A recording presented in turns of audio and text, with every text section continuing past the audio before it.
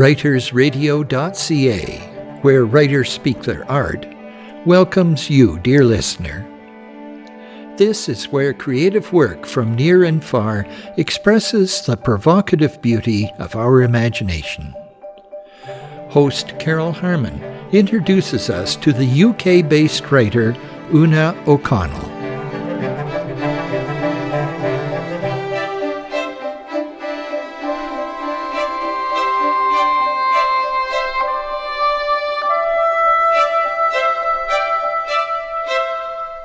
Today on Writers Radio, I'm pleased to introduce Una Suselli O'Connell, who will read from her family memoir, The Absent Prince, In Search of Missing Men, which was published in the UK in June 2020.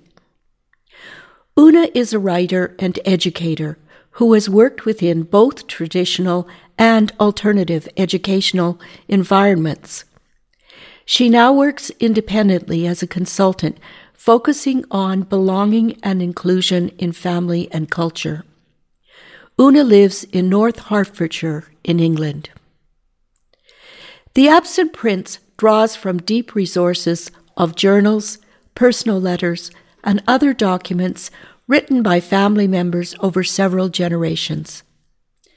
This book goes far beyond documentation into an investigation of family trauma initially caused by war, ongoing as intergenerational trauma. This is one essence of our collective human history, conflict and its aftermath, the heroic and troubled attempt by the human spirit to rise above war's legacy.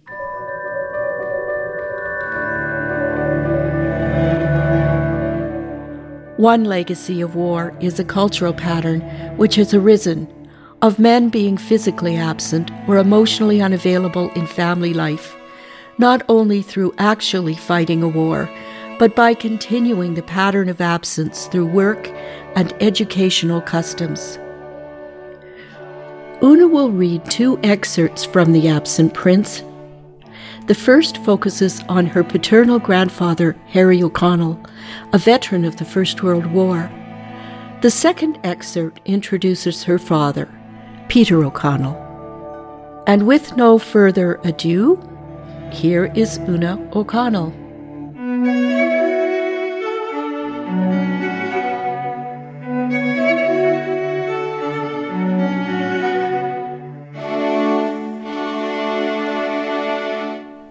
My grandfather lived with us until he died in 1968, when I was 9 years old. Grandpa used to spend a lot of time in his room. As a small child, I was curious to know what he did in there every day. One afternoon, I crept along the corridor and looked through the keyhole.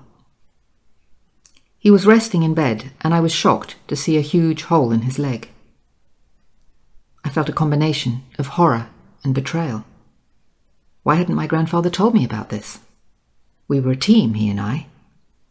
I would climb onto his lap and lay my head on his chest, listening to the thump, thump, thump of his beating heart, inhaling the smell of whiskey and pipe tobacco, and feeling the scratch of his tweed jacket against my cheek. So Grandpa had a secret, and it was clearly a big one he couldn't share with me. I wondered who he talked to about his leg with the hole you could poke a stick through, and how it came to be there. Harry O'Connell was born in Ireland in 1891, the seventh of 8 children. When he was 9 years old, his eldest brother Jack was banished from the family home for dating a Protestant girl. My great-grandfather left money on the kitchen table with a note instructing his son to buy a one-way ticket to America. No one knows for sure what happened to Uncle Jack, but it's thought that his outspoken opinions led to his early death in a street fight. Harry was sent to St. Patrick's College, Cavan, on a clerical scholarship, and then to the National Seminary. He became increasingly disillusioned with the hypocrisy of the clergy, and, having witnessed an intoxicated priest lose his balance in the choir loft and fall to an ignominious death on the altar, Harry renounced the Catholic Church. He left for England, and in 1914 he signed up as a private with the Royal Fusiliers. He spent the next 2 years on the Western Front. Unlike Jack's misdemeanour, a spoiled priest could not so easily be concealed, and when Harry left Ireland to fight for the Protestants, he became the second son to be ostracised by the family. My grandfather fought at the Battle of the Somme and was wounded at Highwood in July 1916. The Royal Fusiliers suffered particularly high losses, including all their officers. That summer, 2 British cameramen were sent to the Western Front to compose a pictorial record of World War I. In one frame, the camera pans a company of Royal Fusiliers. The men stare unflinchingly into the lens. Some smile and wave their caps and rifles. One man is wearing a German Pickelhaube. Did he find the helmet lying on the field of battle? Or did he have to kill the Boche by running his bayonet into the soldier's soft flesh, cracking ribs as he twisted it and withdrew the blade? Did my grandfather kill Germans with his bayonet too? I suppose he must have done. According to my dad, Harry rarely spoke about the war, and, when pressed for details, would simply say, "It was the greatest experience of my life." How does a man find words to speak about such things? How does he integrate his battle memories into a post-war life and his subsequent roles as a husband and father? There is a fellowship of fate during war that has a quality and depth that seems to take precedence over everything that follows, even family. At the core of extreme physical pain, aching loss, and lifelong grief lies love. Harry was 26 years old when he married Grace, who was 5 years his senior. My grandmother came from a family of successful entrepreneurs, adventurers, and pioneers. Grandpa grew up in more modest circumstances.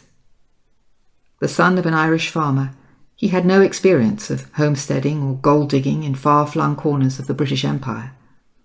He was a man in exile, and unlike the Arnold brothers, Harry did not feel the steady hand of his male ancestors guiding him from behind. Harry never took Grace home to meet his family in Ireland, and not simply because his new wife was an English Protestant. Following the Easter Rising and the Irish War of Independence, men like my grandfather were no longer welcome in Ireland. As a Catholic Irishman who had voluntarily served in the British Army, he belonged neither to the Unionists of the North nor to the Republicans of the South.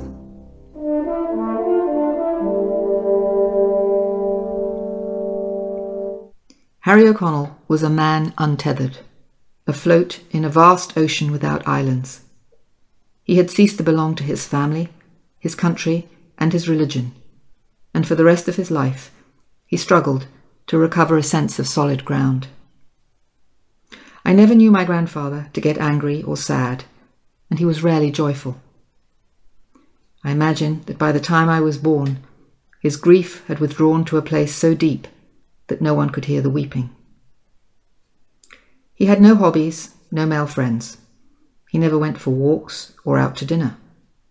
And yet, in spite of his reclusive tendencies, Harry was extremely popular.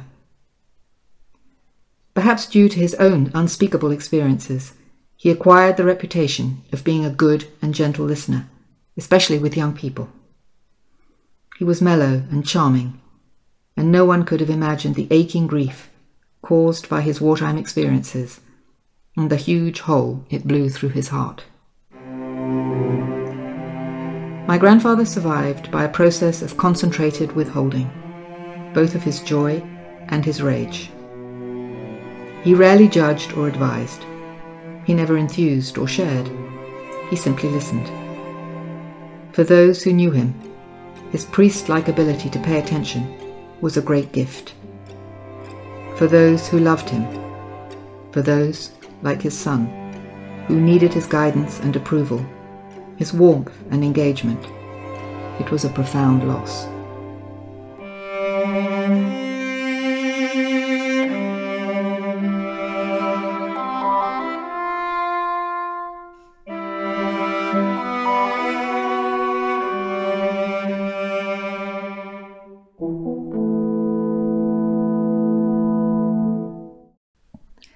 In 1978, my father, Peter O'Connell, was living in Bulgaria, where he heard tell of an old woman in the mountains near Sofia who could accurately predict the day of your death. Dad told me of his intention to visit her. He thought it would be useful to know how many years he had left, so he could prioritize his interests and plan his time better. I never had the courage to ask him about his visit, but I often wondered whether he lived his life differently with an anticipated date of death forever in mind. It's not something you can easily forget, unless you develop Alzheimer's, which my father did, so perhaps that fact got swallowed up with so many of the others. I wonder too whether the date the oracle predicted turned out to be the correct one. September 5th, 1998. In a talk I gave at a memorial dinner to celebrate the life of my father, I said that the religion with which Peter most identified was Buddhism. It's the only one which makes any real sense, he used to say. 20 years later, having read his letters and diaries, I recognize that sense had little to do with it. He settled on Buddhism rather like a butterfly alights on a bluebell. It was a feeding station, a brief opportunity to rest a while before resuming his lifelong search for meaning and connection. Peter pursued many different traditions, from Christian Science to Indian mysticism, but, like a homing pigeon, he invariably circled back to his Catholic roots.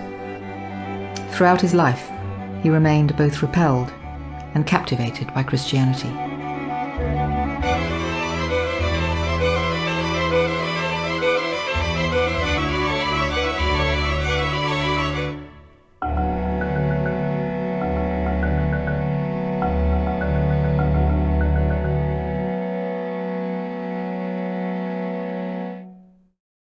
When I first started reading my father's diaries, they made me so angry that I considered burning them. I was appalled by his narcissism and careless cruelty to women, and I didn't want Polly and Lucy to know how selfish and insensitive their grandfather had been. I didn't destroy them, but I did banish them to a far corner of the attic for 15 years.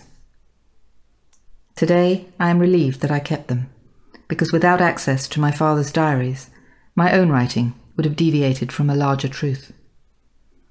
I have learnt, too, from my mother's journals and letters, that she had her own part to play in the story, and that the roles of victim and offender were not as clearly defined as I had imagined.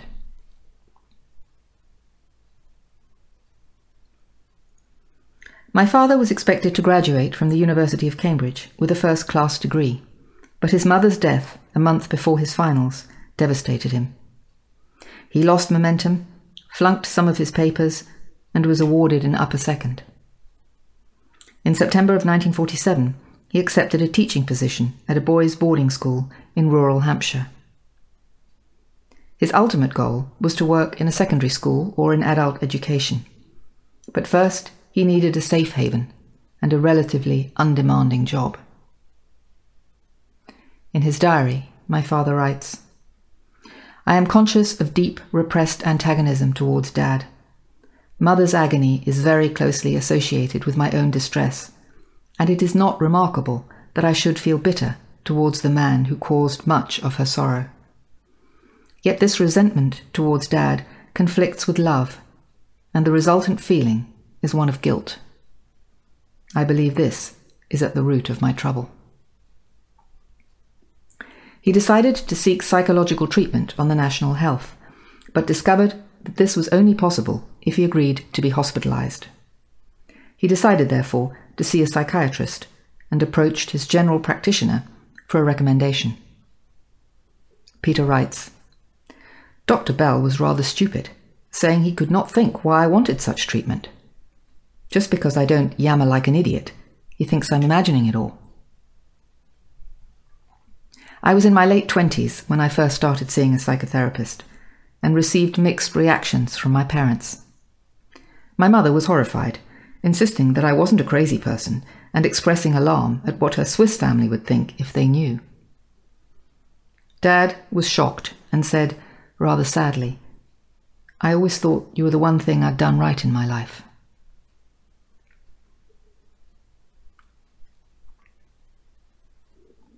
In 1952, Peter moved to the United States, where, for 5 years, he taught the sons of the gilded elite at Groton School in Massachusetts.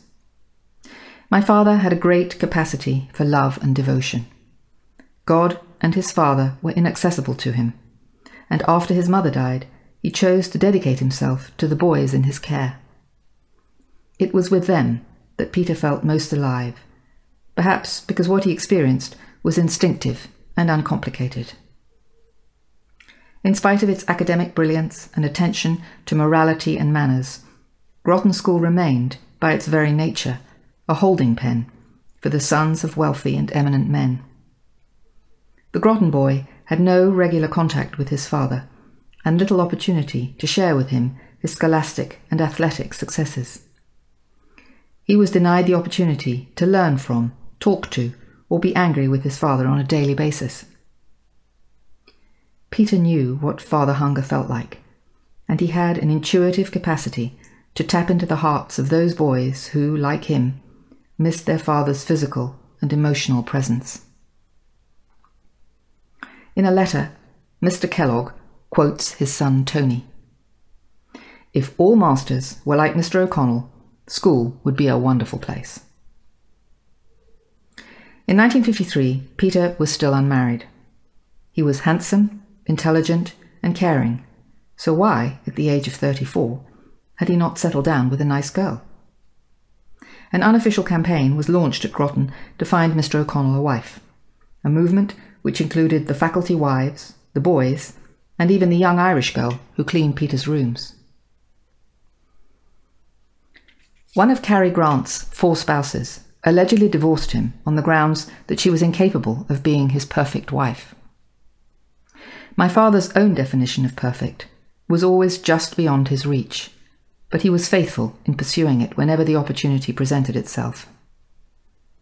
He writes, "I feel tired and dispirited, and am conscious of intense spiritual loneliness and emotional starvation. I am so depressed by the ease with which I can charm women. I am incredibly inhibited, unable to feel any spontaneous impulse, a prey to anxiety and doubts, and in spite of all these disabilities, women fall in love with me, and I am never refused. I get glimpses of freedom when great gusts of passionate poetry blow through me like a Pentecostal revelation and give me a feeling of almost divine competence. When I am free, I shall owe a huge moral debt to those who are suffering from the pains and sorrows that I have myself endured. I hope I shall be wise and good enough to resist self-indulgence and choose service to those still standing in the shadows." Over the course of his life, Peter was described as Christ-like, the finest character I have ever met, a benevolent despot, and a cruel and selfish tyrant. Some saw my father as a genius, others as charmingly eccentric, and a few thought he was quite mad.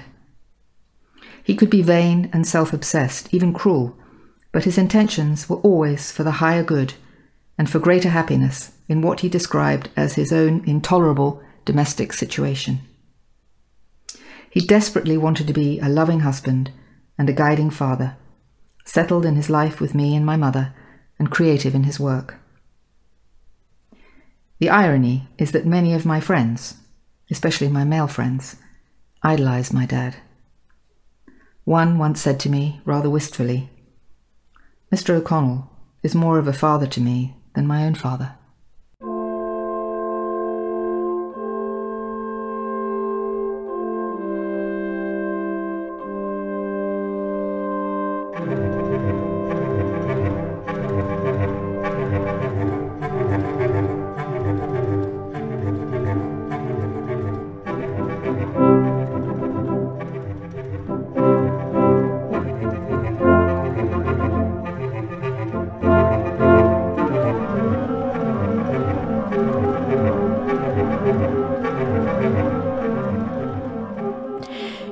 been listening to Una Suselli O'Connell read from her family memoir, The Absent Prince in Search of Missing Men.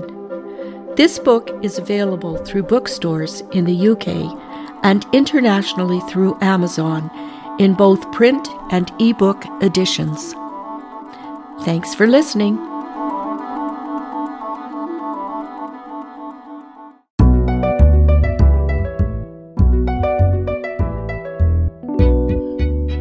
You've been listening to Writers Radio, broadcasting the beautiful, fanciful, and engaging work of talented writers from our neighborhood and yours. Be sure to check the website, writersradio.ca, to hear writers' bios, podcasts of previous programs, and to subscribe to our announcements and notifications list. Thanks for tuning in.